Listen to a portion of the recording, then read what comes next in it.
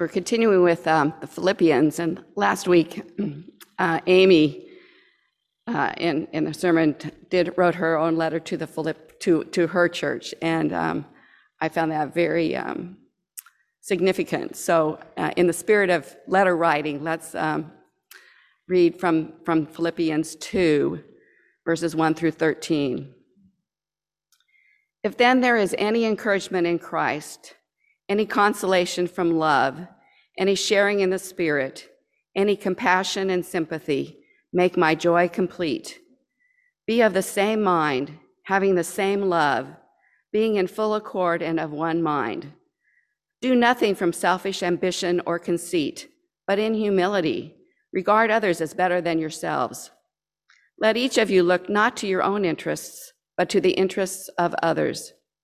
Let the same mind be in you that was in Christ Jesus, who, though he was in the form of God, did not regard equality with God as something to be exploited, but emptied himself, taking the form of a slave, being born in human likeness. And being found in human form, he humbled himself and became obedient to the point of death, even death on a cross. Therefore, God also highly exalted him and gave him the name that is above every name, so that at the name of Jesus, every knee should bend, in heaven and on earth and under the earth. And every tongue should confess that Jesus Christ is Lord, to the glory of God the Father. Therefore, my beloved, just as you have always obeyed me, not only in my presence, but much more now in my absence, work out your own salvation with fear and trembling, for it is God who is at work in you and enabling you both to will and to work for God's good pleasure. For the word of God in Scripture, for the word of God among us, for the word of God within us. Thanks be to God. We'll continue singing with number 564, What Wondrous Love Is This?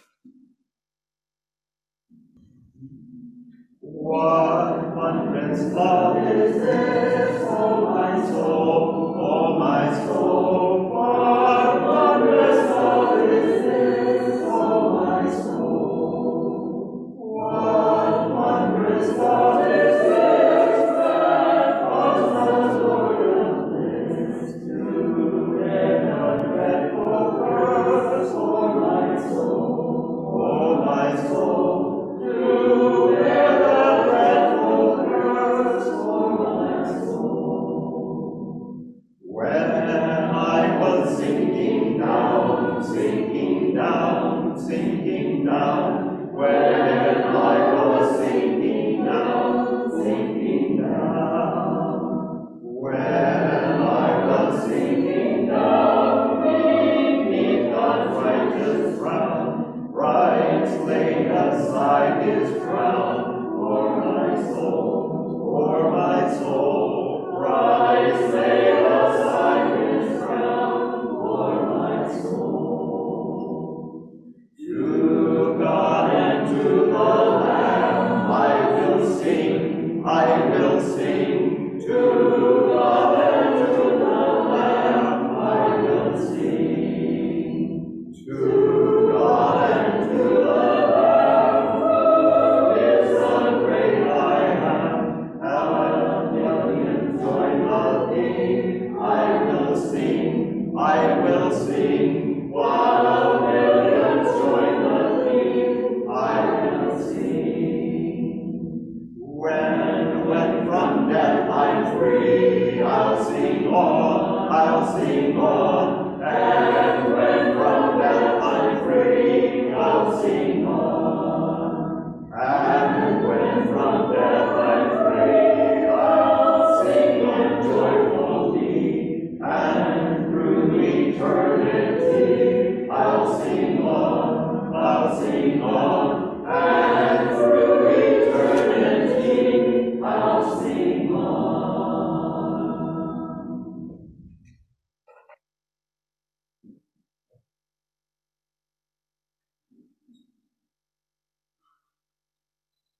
I agree with Anne. It looks so easy when the pastors do it. But they don't have hearing aids.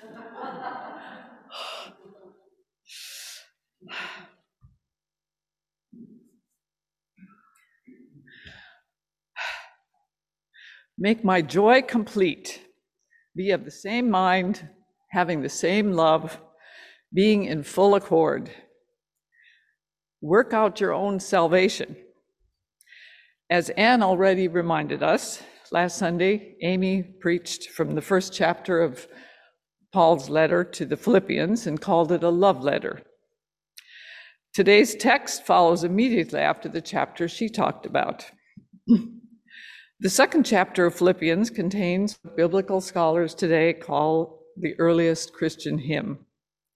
The words are very beautiful and familiar to many of us, but it was these words of Paul that I just quoted that he wrote before and after the hymn that caught my interest and made me say yes to Pastor Megan's request that I speak this Sunday.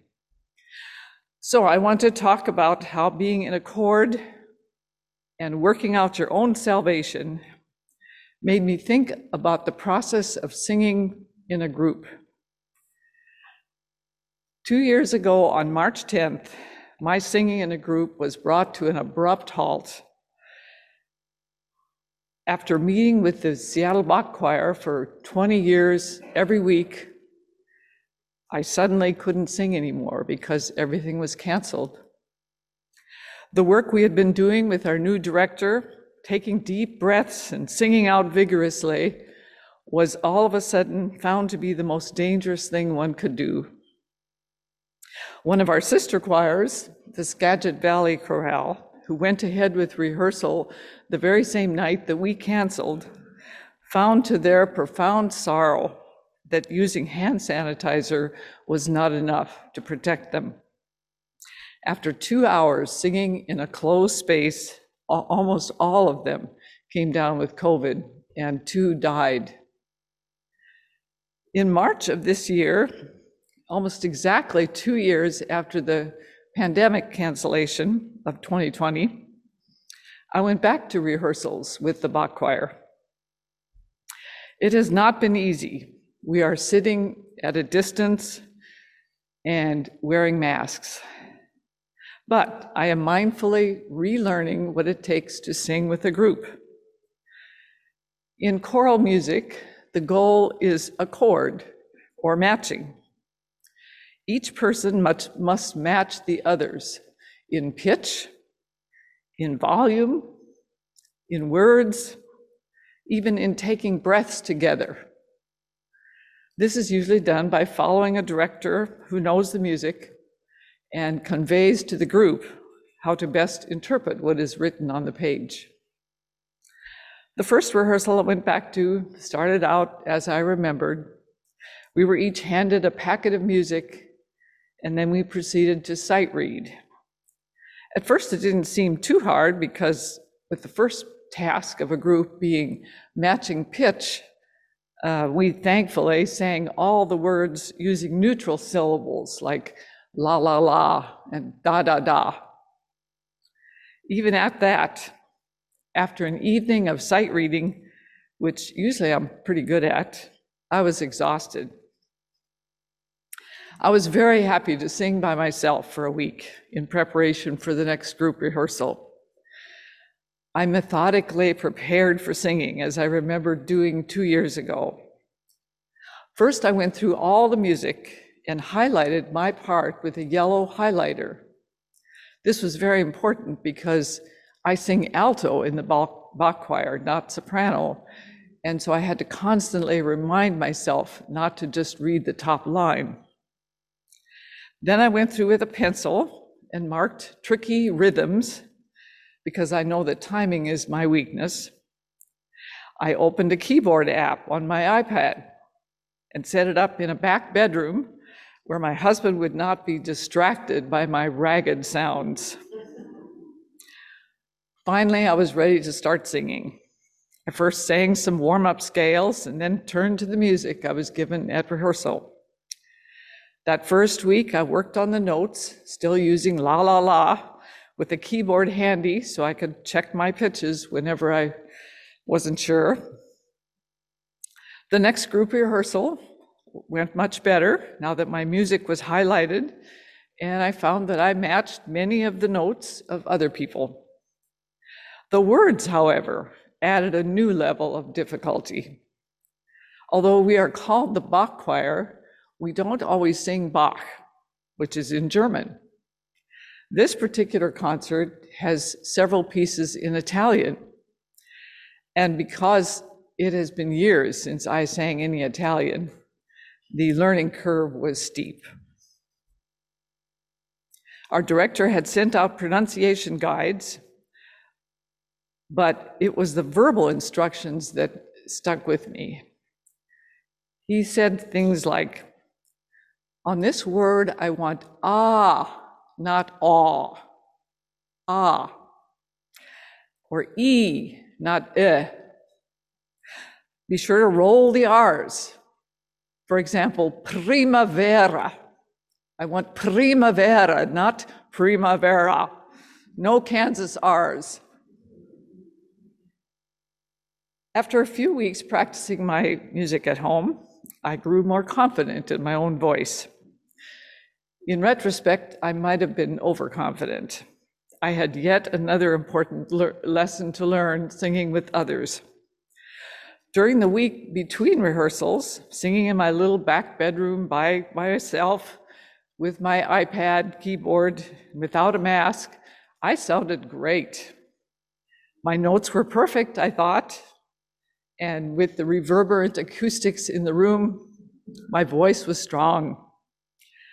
But in the next group rehearsal, it was a different story. On the first complicated piece, where parts come in at different times, it didn't sound so great. Once when the sopranos and tenors came in, I was totally lost and thrown off. I had to stop singing completely. I realized that knowing my notes was not enough. I had to be ready for the other parts and understand how they fit together. The solution was doing something our director had recommended at the very beginning. Listen to YouTube recordings of our pieces, something I had not done 2 years ago. After doing that over and over again, I am gradually improving in my ability to sing with other voices. My most memorable experience with a chord came after a few weeks of trying to take in all the instructions that our director was giving. I was rebelling inwardly. Oh, for heaven's sakes, no one is going to tell the difference. We're wearing masks at the concert. Then something happened one rehearsal. He asked us to sing and hold a particular vowel until it matched. Slowly, while we were holding that note, a smile spread across his face, and he nodded and indicated for us to keep singing. Then we too heard it. Even at our social distances and with our masks, we had reached a level of blend that was unmistakable. I realized then that even though I couldn't always hear it, he could, and that's what counted. So what does being in full accord and of one mind mean for us at Seattle Mennonite?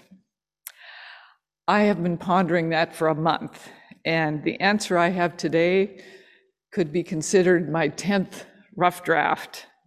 I keep adding to it as I go along. Here's today's version. I am imagining our church body as a singing group.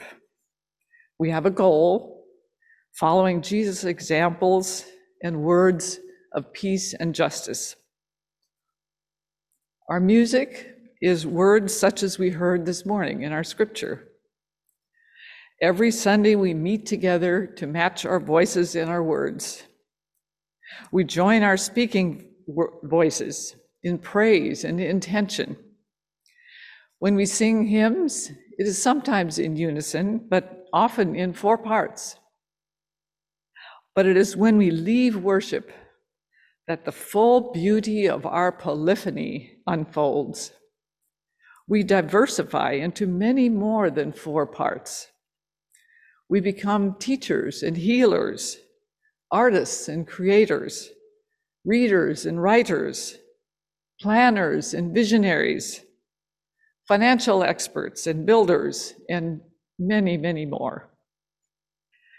Together, we proclaim a veritable oratorio of justice and inclusiveness in Seattle. But as the Apostle Paul, one of the composers of our music, reminds us, it takes work. In order to make our oratorio more clear and rich and colorful, each of us can do 2 things.